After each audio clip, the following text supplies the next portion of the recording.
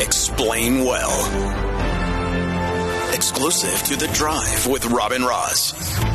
And specifically today, we're going to talk about mental health with your kids.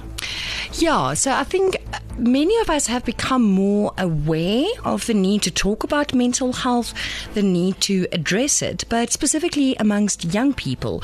So I had a chat today. UNICEF has done a study in which they found that 60% of children and youth feel they need mental health support.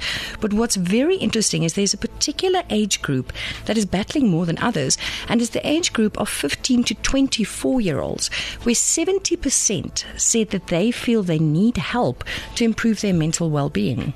So you actually spoke to someone from UNICEF, Toby Fricker, who has given more context on what these numbers actually mean. Absolutely, because and one of the questions I asked him, because some of the interventions that they recommend and some of the ways that we can address this is through having more conversations that normalize mental health and well-being in the household. But the challenge, of course, in South Africa is not all children come from a family where, one, this could happen, or where they have parents to talk to. And this is what he had to say about that. The absence of parental attachment, nurturing care, in childhood is a major challenge, and it's a major driver of mental health problems. And we know in South Africa that far too many children are not living, with both their parents, they live and have other caregivers, extended family potentially looking after them, who may not be able to cope as much themselves. And so in that context, they've invested quite a bit of resources in terms of, for example, capacitating not just relatives, so aunts, grannies, whoever, but also teachers in terms of how do we respond to these challenges. Ja, ek dink in daai ouderdomsgroep is daar ook rarig 'n groot impak wat gesien kan word deur cyberbullies. So daar is heel wat mense wat goed sê vir mekaar op sosiale media en kinders wat rarig min of meer dieselfde ouderdom is, en daar is nie rarig 'n gedagte wat daai impak van 'n horrible comment kan maak op 'n ander kind se geestesgesondheid nie. And then they don't know really how to deal with that because someone said something mean on social media, and to them at that young age it's very real, and it's very almost like their worth is so attached in how much and how popular they are on social media, and if people are saying mean things to them, they don't know how to process it. I was just going to say, in the last hour of the show, we've been talking about a prank that we pulled at Varsity, which was 20 years ago, and I'm talking about, photographs that we developed on print. Yeah. Kind of thing. I can't imagine what it must be like being 15, 16 years old at the moment in the era of social media, when we know how curated something like Instagram is and how put on everything is, and you're constantly being bombarded with these comparisons to other people's lives that are just hand-picked to be the absolute best of the best all the time, and sort of this is the repeated image you're being fed to compare yourself against. It must be beyond difficult. Yeah, and I don't think at this point where we are, 2023, you can almost have a conversation about mental health without looking at the impact of social media and how those two go together. Yeah.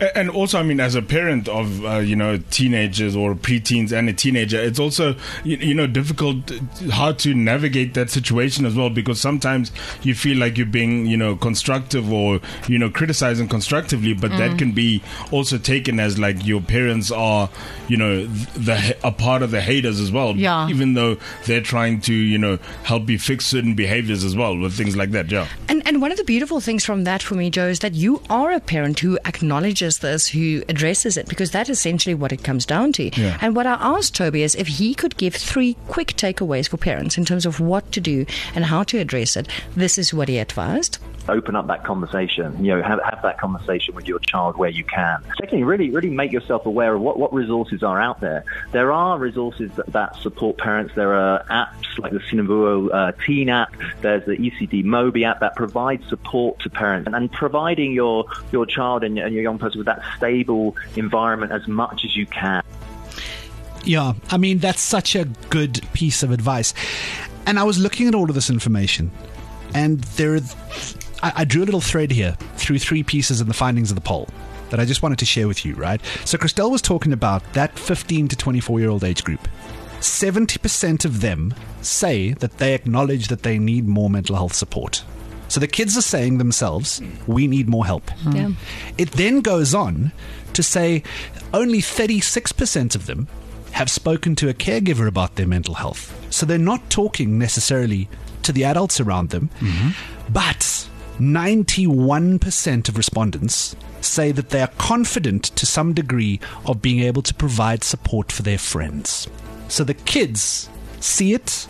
The kids are making an effort to help each other out, but they still don't feel comfortable talking to the adults in the room. Yeah. There is a thing that we can take away that's useful, because I love the fact that they are paying attention to it, that they can see what they need, that they are being there for each other.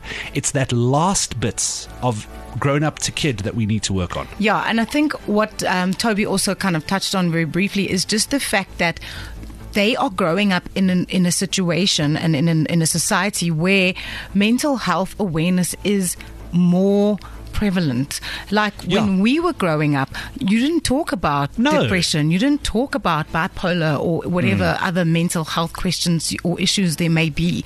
So the fact that they are kind of all more exposed to that is really lending itself to that self-awareness where you go, okay, cool, I'm not okay, let me speak to my friend about it. Maybe that's that kind of gap between the adults and the kids will be bridged at some time, but it's a good thing that they can talk to their peers. Yeah, when I was growing up, the answer to the question, hey bro, how are you doing, was always, yeah, good bro, how are you?